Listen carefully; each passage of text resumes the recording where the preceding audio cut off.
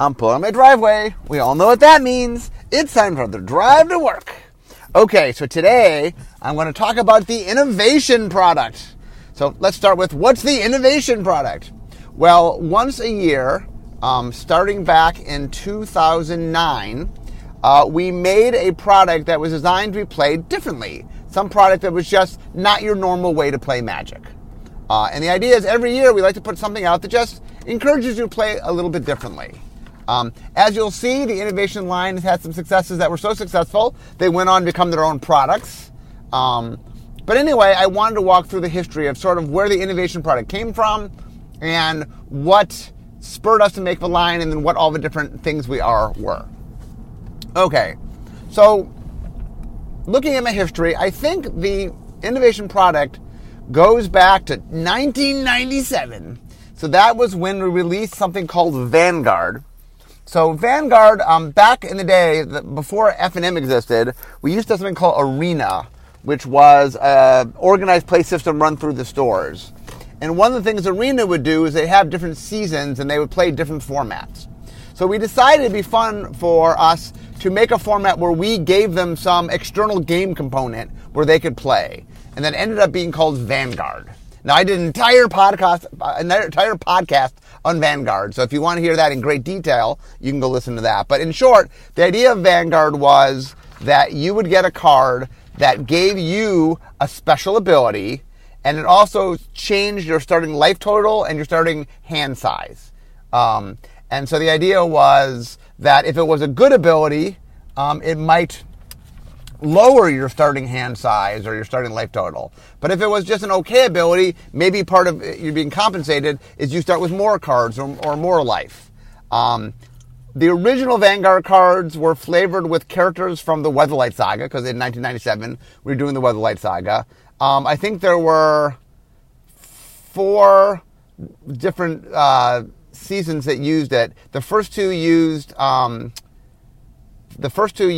Weatherlight characters, and the second 2 used characters from Urza Saga, which was obviously connected to the Weatherlight Saga, but slightly older characters. So, for example, the first 2 batches was like Gerard and Sisay and Hannah and Karn, and the second 2 batches were like Urza and Mishra and Ashnod and stuff like that. So, anyway, now Vanguard was not a product for sale.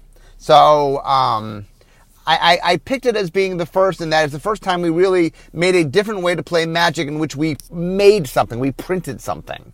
Obviously, there have been formats, and in the, like the Duelist was our magazine at the time, we printed alternate ways of playing stuff. We had done that since pretty early on. So the first product we put out that was the whole product that we sold that would have sort of the precursor to the innovation line would be in 1998, which would be Unglued. So Unglued at the time, we didn't really understand supplemental products at the time. Part of, if you ever heard me talk about Unglued, and once again, there's a whole podcast on Unglued, we treated it like it was a small set rather than like a supplemental set because we didn't understand supplemental sets. And so we overprinted it. Both Unglued in 1998 and Unhinged in 2004. Unsets, for those that are unfamiliar, they have a silver border on them, and they have a stronger humor component, and they do things that we will not do in Black Border, both mechanically and creatively. And it's definitely sort of a parody set. We tend to make more fun of ourselves, and the mechanics are a little more out there. We do dice rolling, for example, in Silver Border. We just do things that in Black Border either doesn't work or isn't something Black Border is willing yet to do. Now, one of the interesting things is there are things that we did in Unglued back in 1998 that are just normal. Like, for example, Unglued introduced the idea of full art land that at the time was this weird novelty. And now we make sets where there's just full art land in them. So like it started as something that was kind of novelty and since became something that Magic just does. And so that is something that was, the unsets really are testing in space, but some of that space just becomes normal. Like another thing we did in Unglued was we had tokens. It's the first time we ever had creature tokens. And now that just shows up normally in packs. So, anyway, Unglued and Unhinged were prior to the start of the supplemental product line. Neither of them were technically innovation products, and that the innovation product line didn't start till 2009. Both of those predate that. But in spirit, they were the kind of product that helped inspire the innovation line. And as you will see, obviously, in 2017, the third unset will come out, Stable will come out. Well, I'll get to that. Okay, so let's talk about the actual beginning of the innovation line. Now that I've gone through some of the early influences. So we're going back to 2009, Plane Chase. So for those that have never played Plane Chase, the way Plane Chase works is Plane Chase, we sold it in decks is the way we sold it. Nowadays, I think our innovation products come in boosters. Early on, we experimented with a bunch of different things. I think now, one of the goals for innovation product now is that it comes in boosters. We like selling boosters. That is not to say that we don't do deck products. We still do deck products, but those tend to be one of separate. And the innovation line now has one of the rules is that it comes in a booster. You'll see as we go along, we slowly get there. So Plane Chase, the idea of Plane Chase is based on an old tournament type that we used to call Enchant World tournaments. So in Legends back in 1994, one of the mechanics was called Enchant Worlds. We now refer to them as World Enchantments, World being a super type. So what a World Enchantment was is the flavor of it was it represented the world you were having the battle in. And all of the World Enchantments were global effects that affected everybody. And the idea is, you're fighting in this world. Well, because of that, blah. Because of that, something's happening. You're fighting in the abyss, and creatures are dying. You're fighting in the Concordant Crossroads, and everything is haste. You're fighting in, the idea is, the idea was, as soon as someone played a new World Enchantment, the old World Enchantment went away, because the World Enchantment, you could only be fighting in one world. So the idea was, whenever you would play a new one, now that's the world you're in, the old one would go away. And back in 1994, this mechanic was strong enough, due to some of the cards, the Abyss and Nether Void being the two biggest ones, really for a little tiny, back in 1994, shaped the tournament scene for a little bit, and that you kind of had to play an Enchant World in your deck, just because you had to deal with some really dangerous Enchant Worlds.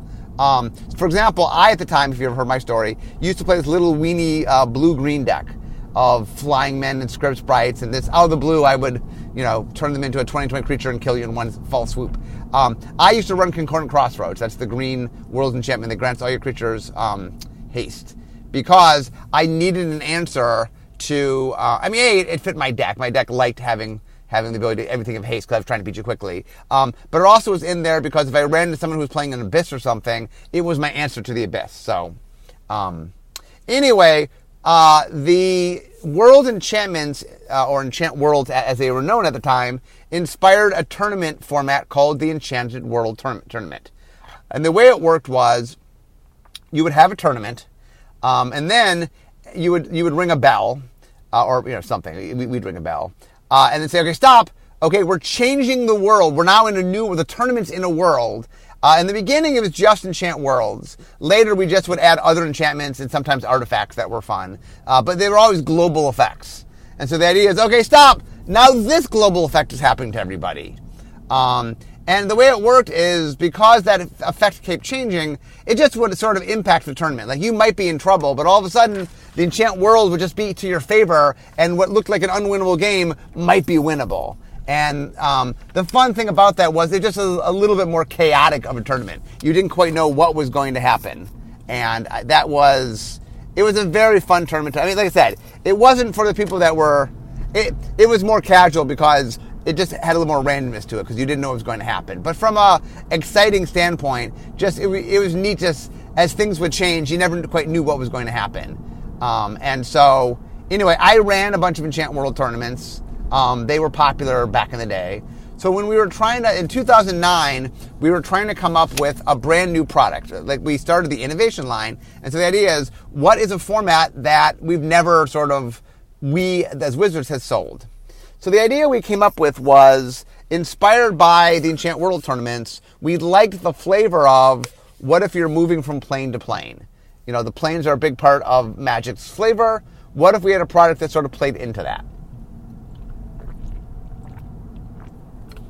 the idea we came up with, and this product I think was led by Ken Nagel, was leading the design, was Plane Chase. So the idea of Plane Chase is that you are fighting in the multiverse and that you're always on a plane. And the planes are represented by larger than normal cards. So normal Magic cards, a plane is, I think if you take 2 Magic cards and put them side by side, is that a plane is about that size, maybe slightly bigger.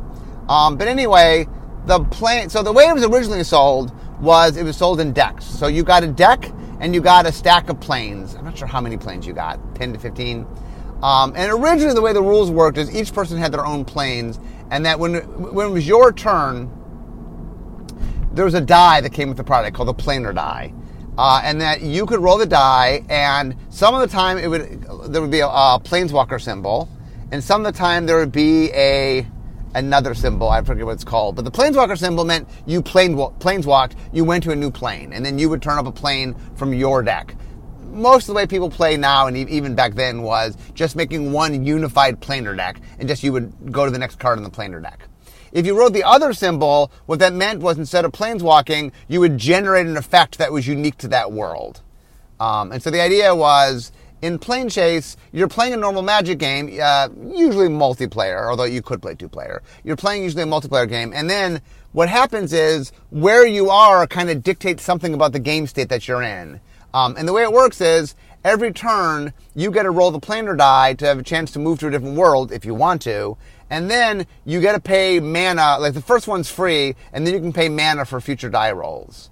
And so the idea essentially is if you get to a place that's really bad for you, you might spend all your mana getting out of there because you want to get to a new plane. Or the other thing is because you could generate an effect, sometimes you're trying to generate the effect. Although whenever you risk generating the effect, you risk planeswalking, obviously. So anyway, Plane Chase came out. I wouldn't say it was a runaway success, but it definitely, I mean, it did well enough that we're like, okay, let's continue the innovation line. And we would do another Plane Chase. So obviously it didn't do too bad. Okay, in 2010, we put out a product called Arch Enemy. So Arch Enemy was loosely based on an idea Bill Rose had back in the day that he called Power Lunch.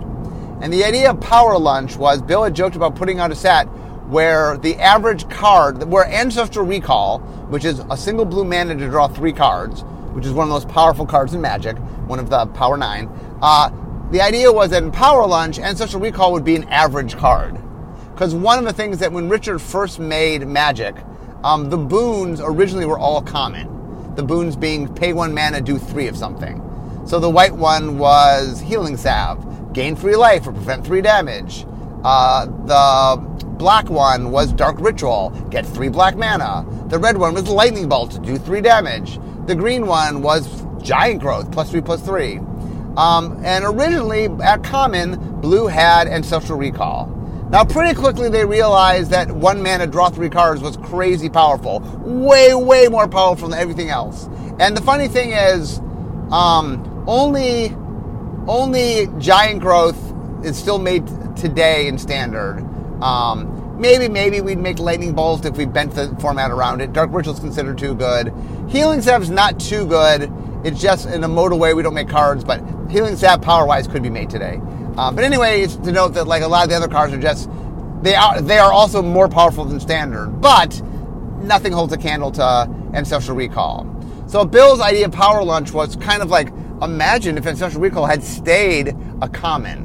What kind of set would, if Ancestral Recall is a common, what kind of set of Magic do you have? What kind of set warps around that? What if that was the average power level? Now, we never ended up making Power Lunch, but the idea was once we saw Plane Chase and we had the giant cards, we came up with this idea for a new format in which the giant cards represent a spell effect for one player who's just more powerful. And the idea of Arch Enemy is that multiple people take on the Arch Enemy. It's not 1-on-1 Magic, it's 3-on-1 or 4-on-1. And the idea of the Arch Enemy is that the Arch Enemy gets 1 card a turn, and it generates an effect. It's basically free. So basically, you get to play 1 card a turn for free, and it does something. And it sometimes will scale on how many players there are, so it allows you to take on more players. But the idea is you're trying to beat the archenemy. That's the flavor of archenemy. We would later make an archenemy tied with Amonkhet called archenemy Nicol Bolas. That wasn't technically part of the innovation line, but like I said, once we introduce something in the innovation line, sometimes you'll see it show up elsewhere and not necessarily in the innovation line. I'll talk more about that. But anyway, archenemy wasn't quite as popular as Planechase, I would say, was somewhat popular. Not a runaway hit, but somewhat popular. Where archenemy did okay, but not amazingly well. I mean, well enough that we continued the innovation line. But its response was like Planechase. I would say Planechase had a good response, not a great response, but a good response. And archenemy was a little bit cooler than that. Okay, in 2011, there was this format that a lot of people were playing. It was called Elder Dragon Highlander. So what had happened was some judges, I think at the Pro Tour, but also maybe at Grand Prix, after they were done judging, they invented a format that was originally based on the 5 Elder Dragons from Legends, Nicol Bolas being probably the most famous of those. And the way it worked was you picked one of those 5 dragons, and then you had to build your deck around it, meaning whatever the colors of the dragon were, that's the only colors you could play. And then you made a 99 card deck, singleton, so other than the basic lands, no reprints. And then there were a few other rules that got put into that. But anyway, the format was grown in popularity, and we were trying to do weird and fun innovations. So like, hey, what if we made a product that tied into this format? So we made our very first Commander decks back in 2011. We made 5 Commander decks. Now, at the time, Commander, I don't remember the first ones did. We looked at what players were asking for, and at the time, they were, I'm not sure, I forget whether we did Arc or Wedge. I think we did 3 color in the first time. But anyway, we made decks. We made 5 decks. And we officially gave the format a more formal name, which was Commander. This is why it started being called Commander. We made Commander decks. That's when we named it. Now, the rules committee, we left, like the people who invented the format has the rules committee. They still do the rule stuff today. But anyway, we made a series of decks, and they did. Remember I said Planechase did good and archenemy did okay? Well, Commander did great. Great. We sold out of the decks. They were a giant hit. They were gone. We went back to print, I think, a couple times. But anyway, Commander was such a giant hit that it would lead to us starting a Commander line. So in 2011, Commander was the innovation product. Now it's just we make Commander decks every year. It just went from being an innovation product to being its own line.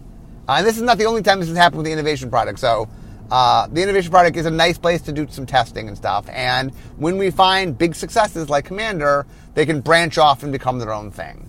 But anyway, the Commander decks, we put them out in 2011. That's the only time they were part of the innovation line, technically.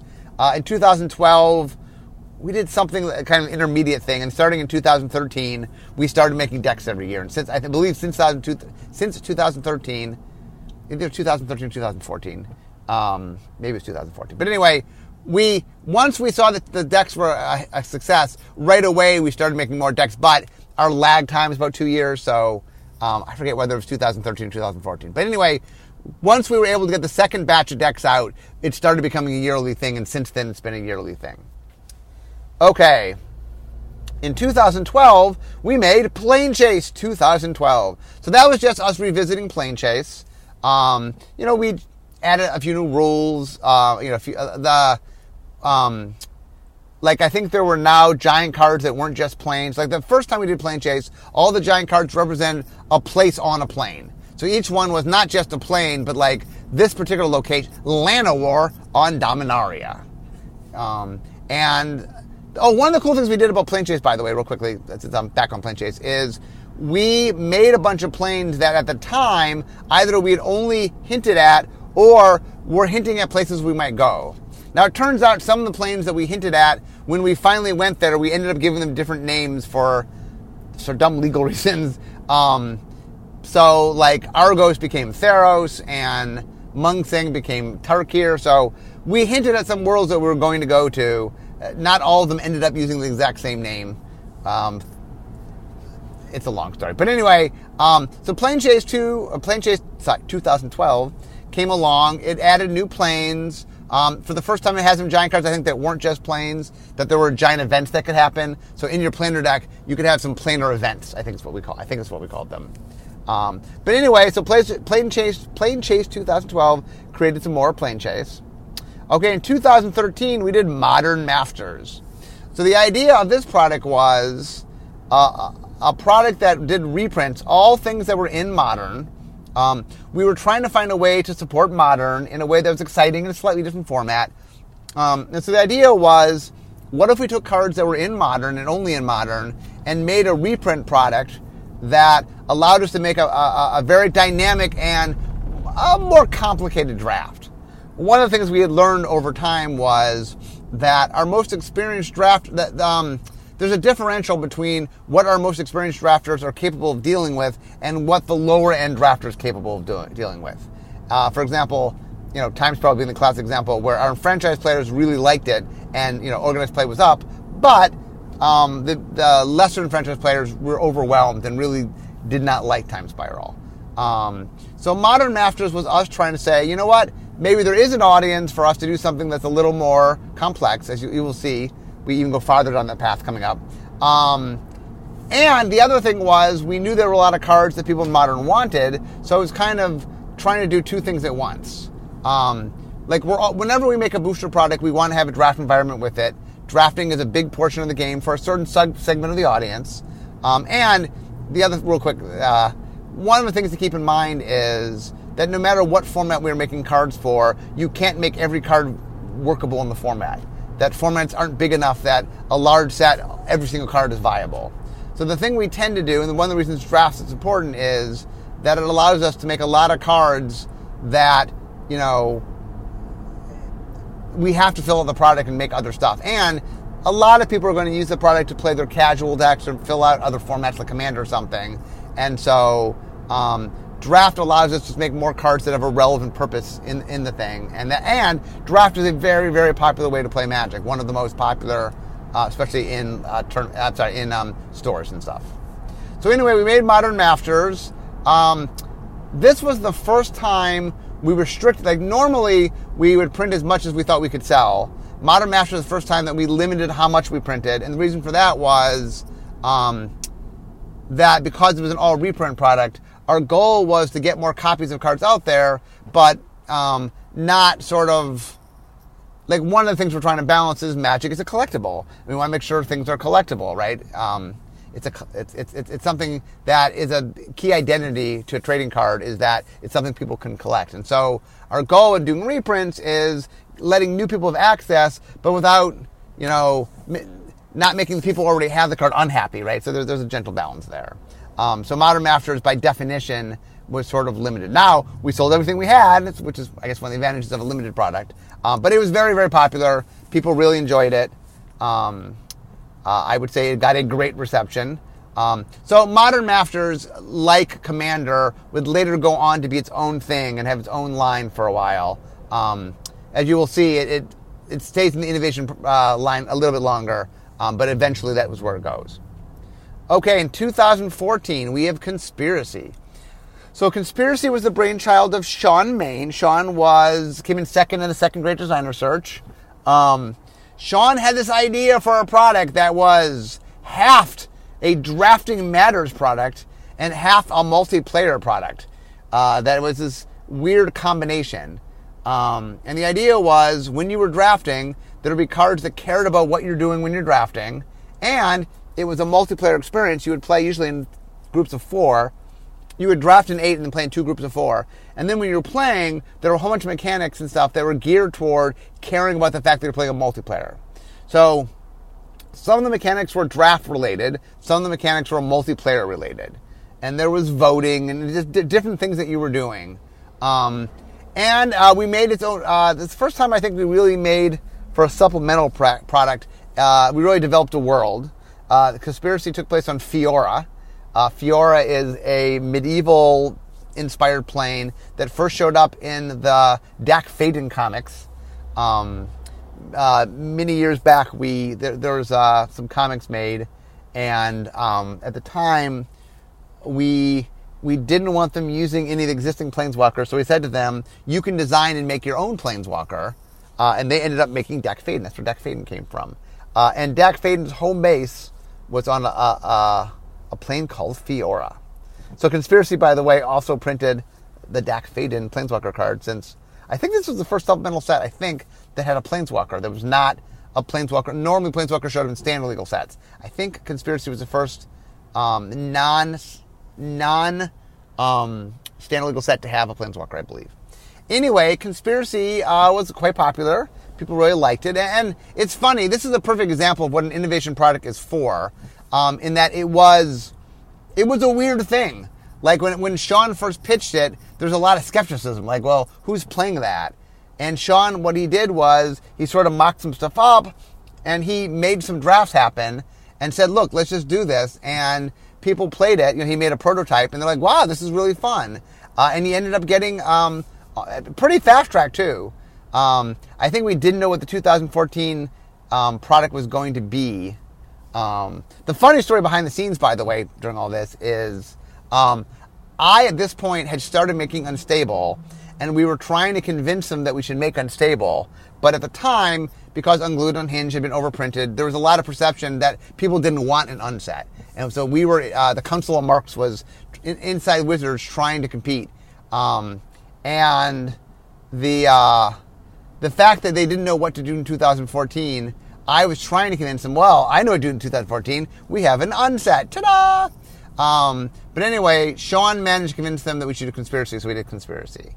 But it's just one of the things I used to tease Sean about was within us starting to make Unstable, so many sets would come on in the meantime. And we had started Unstable before Sean had pitched Conspiracy. But notice that Conspiracy comes out in 2014, and Unstable comes out 3 years later in 2017. Anyway, Conspiracy went on to be quite successful. Okay, so in 2015, we made Modern Masters 2015.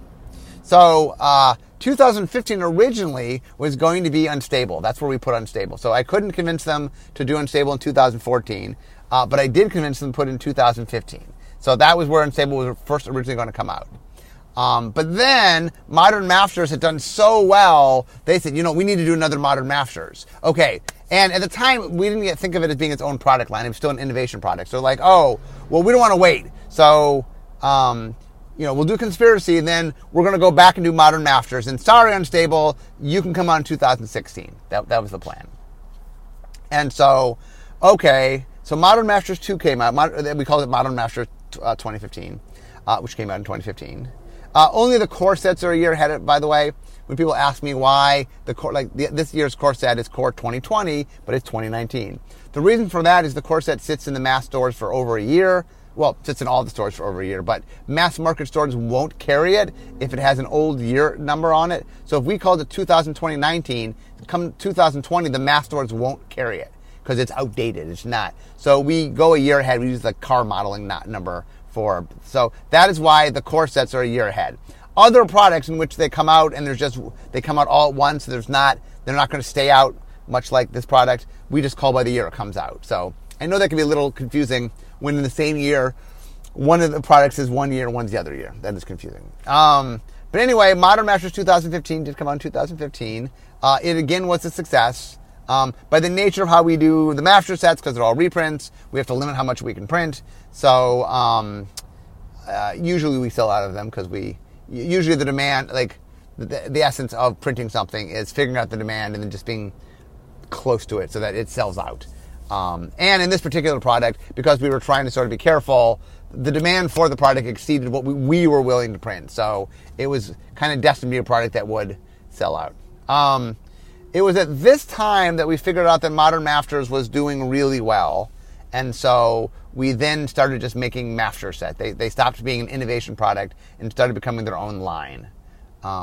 It was funny because at the time, I think the one after Modern Masters, I forget what it was, Vintage Masters or something. And I'm like, because we had knocked out Unstable to put in Modern Masters 2015. And then right after that, we're like, oh, it's its own line. Like, we couldn't have made its own line a year earlier. So anyway, I had wanted Unstable to be out in 2014. Conspiracy beat me to it. So then it was scheduled for 2015, but Modern Masters 2015 was there. So that meant Unstable could be in 2016. It was on the schedule. We've been bumped once. Clearly, we wouldn't be bumped again. And I'd be wrong, because Conspiracy Takes the Crown came out in 2016. So what had happened was Conspiracy had done well enough that they wanted to do another one. They asked Sean to do it. So obviously, Sean was happy to do another set. So the story here, the real quick version of this is, Sean was looking for multiplayer mechanics, and we had tagged for Ixalan. So there's a game called Vampire: The Eternal Struggle, originally called Jihad, that it was the second trading card game Richard ever made after Magic. And the idea was it was based on the role-playing game Vampire: The Eternal Struggle, and one of the mechanics in it was called the Edge, which I don't know if the Edge is in the role-playing game or not, if something was in the trading card game. I never played the role-playing game. But the way the Edge worked was, if you had the Edge, you had an extra ability, but there only one person ever had the Edge, and then other people could take it away from them. So it was a resource you fought over, and then the point of the resource was that it granted you abilities that only the person that had the Edge could have. And so it was a cool mechanic that I'd always eyed in the back of my head as, hey, here's something neat that Magic hasn't done. What if we use the Edge in Magic? So when Ixalan first got created, like early on, when it was just kind of like the Age of Exploration world, one of the things that I was asked was, hey, what kind of mechanical hook do you think you can find for this world? And so what I said is, if we went from, instead of having two factions, so originally there was 2 factions, what if we made this a 3-faction world, which we had not done, or not done in a long time, and not done formally in really forever, and let's use the Edge as a means to sort of they're fighting over resources.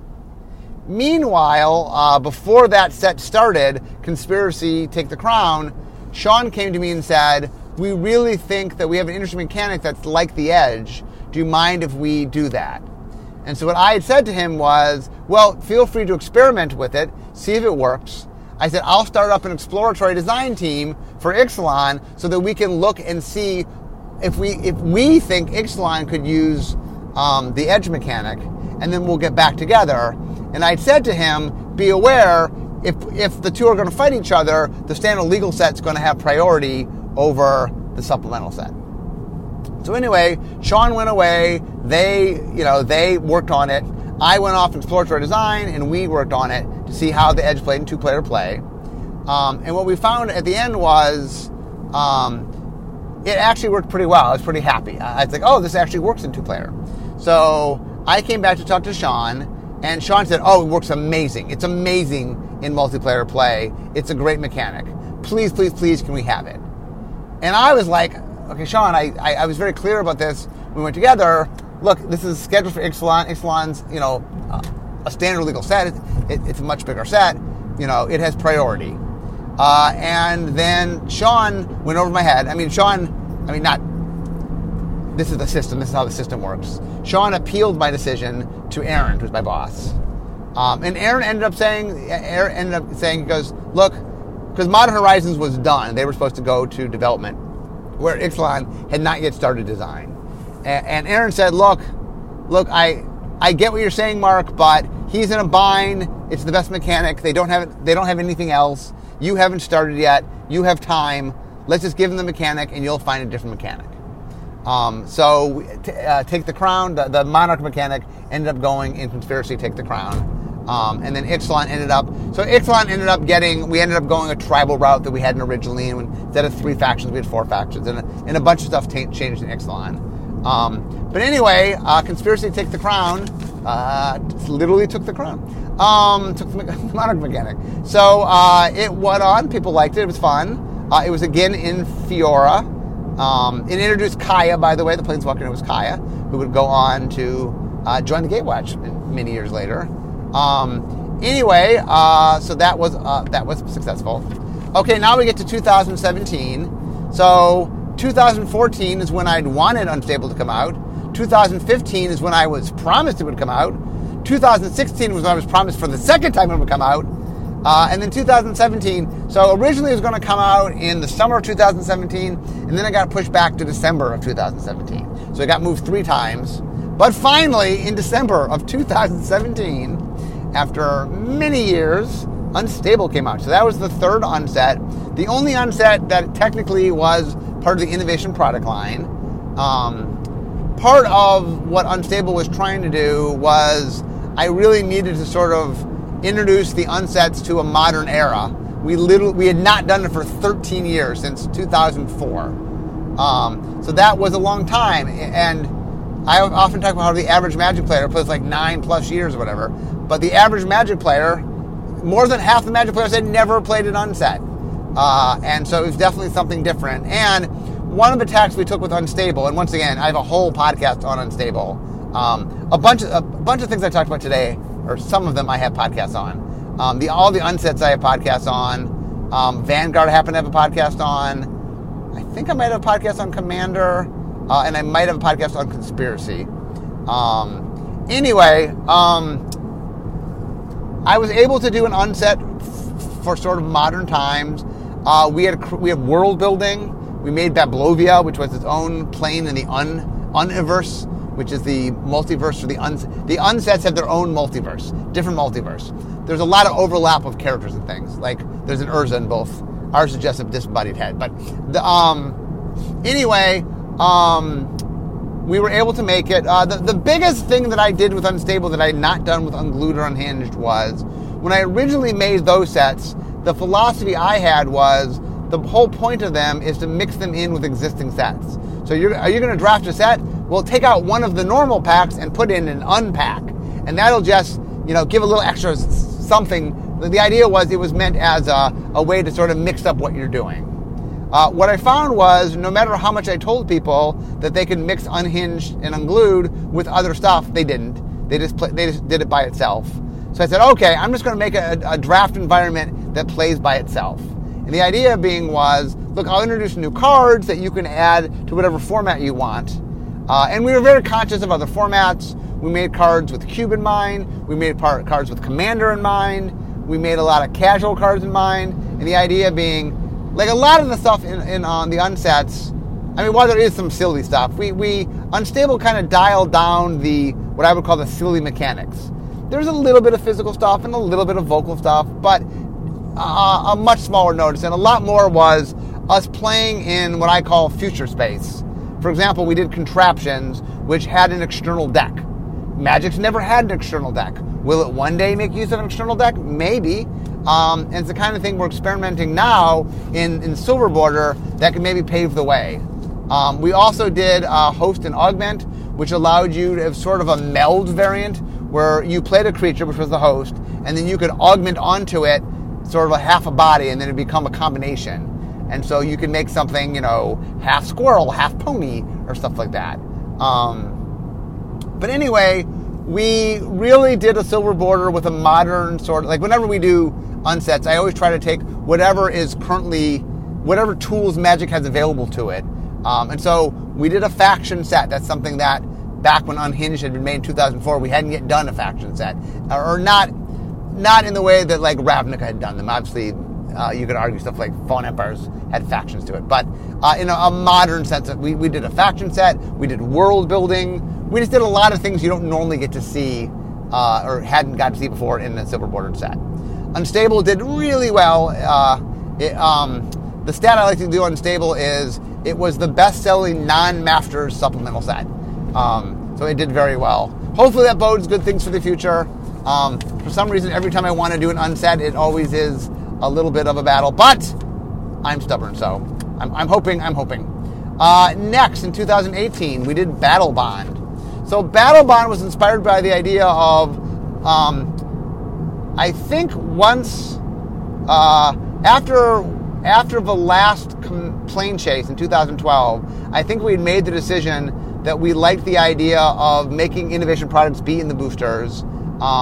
In general, the reason for it, boosters just are our best money makers, and the innovation product already has to kind of support itself. Every time we're doing something that's unknown, and so unless we're doing number 2 or something, usually it's an unknown thing. So there's always risks to unknown, and that booster products are our safest product to make, and so we've kind of made the choice of doing our innovation line since then in booster products. Anyway, Battlebond was trying to take a popular format, Two-Headed Giant, and try to put it in a booster. What if you made a draft product that you could play in Two-Headed Giant? That was the philosophy behind Battlebond. And so the idea was that it was designed so that you would draft it head-on-head, a two-headed draft with you plus another team, and then you would play. And it was designed so that your decks were synergistic. It had the partner mechanic where if one player gets one card, the other player can get their card, and the cards play well together. We introduced Will and Rowan, which are twin. We didn't know at the time that Urza and Ugin are twins, but not Urza. Nicol Bolas and Ugin are twins. Ugin and Urza are not twins. But anyway, we introduced them, and they got to partner with each other. So it was definitely, once again, like I said, the innovation product's trying to always push boundaries and go to new and different places. So it was kind of cool to see Battlebond do that. Battlebond went over pretty well. So it took place on the plane of Kylum, and it took place in an arena called the Valor's Reach is the name of the arena. And it's where all these battles take place. And so creatures from across the multiverse come here and battle. Anyway, and it was playing up a lot of our sports metaphors and stuff, kind of fun. We did a bunch of top-down sports stuff. Okay, then in 2019, we made Modern Horizons. That's our innovation product. And that was inspired by Time Spiral. Time Spiral was this weird thing where the enfranchised players really enjoyed it. Organized play was up. But the average players really had an issue. And that was something like we realized that it was hard for us to make that kind of product in the standard legal set. And so we had a hackathon. I just did a whole podcast on Modern Horizons. But we had a hackathon. Ethan and I each pitched a slightly different version, but the idea that we had was similar enough that we did the same hackathon, which was, what if we made a product kind of like Time Spiral that was more complex, more nostalgia-driven, something in which, for the enfranchised player, it's just lots and lots of Easter eggs, mechanical throwbacks, and something that's a little more complicated that we don't want to do in a standard legal set, but we do think there's an audience that really would enjoy it. And that led us to make Modern Horizons. As I'm recording this, we are just on the tail end of the Modern Horizon previews, and it's been going over really, really well. So I have high hopes for Modern Horizons. But it's funny kind of looking back, I'm not saying everything we've done, but it's interesting. Of the things we've done, for example, we did unsets, we've made more unsets. We did plane chase, we made another plane chase. We did arch enemy, we made another arch enemy. We made commander, we made more commanders. We made modern masters, we made more master sets. We made conspiracy, we made more conspiracy sets. Battlebond and Modern Horizons are too new for that to be true, but I think both of them, Battlebond I know did well, and Modern Horizons is looking like it will do well. I think both of those have potential to be seen again as well. So, anyway, the innovation product line, like I said, I'm a huge, huge advocate for it.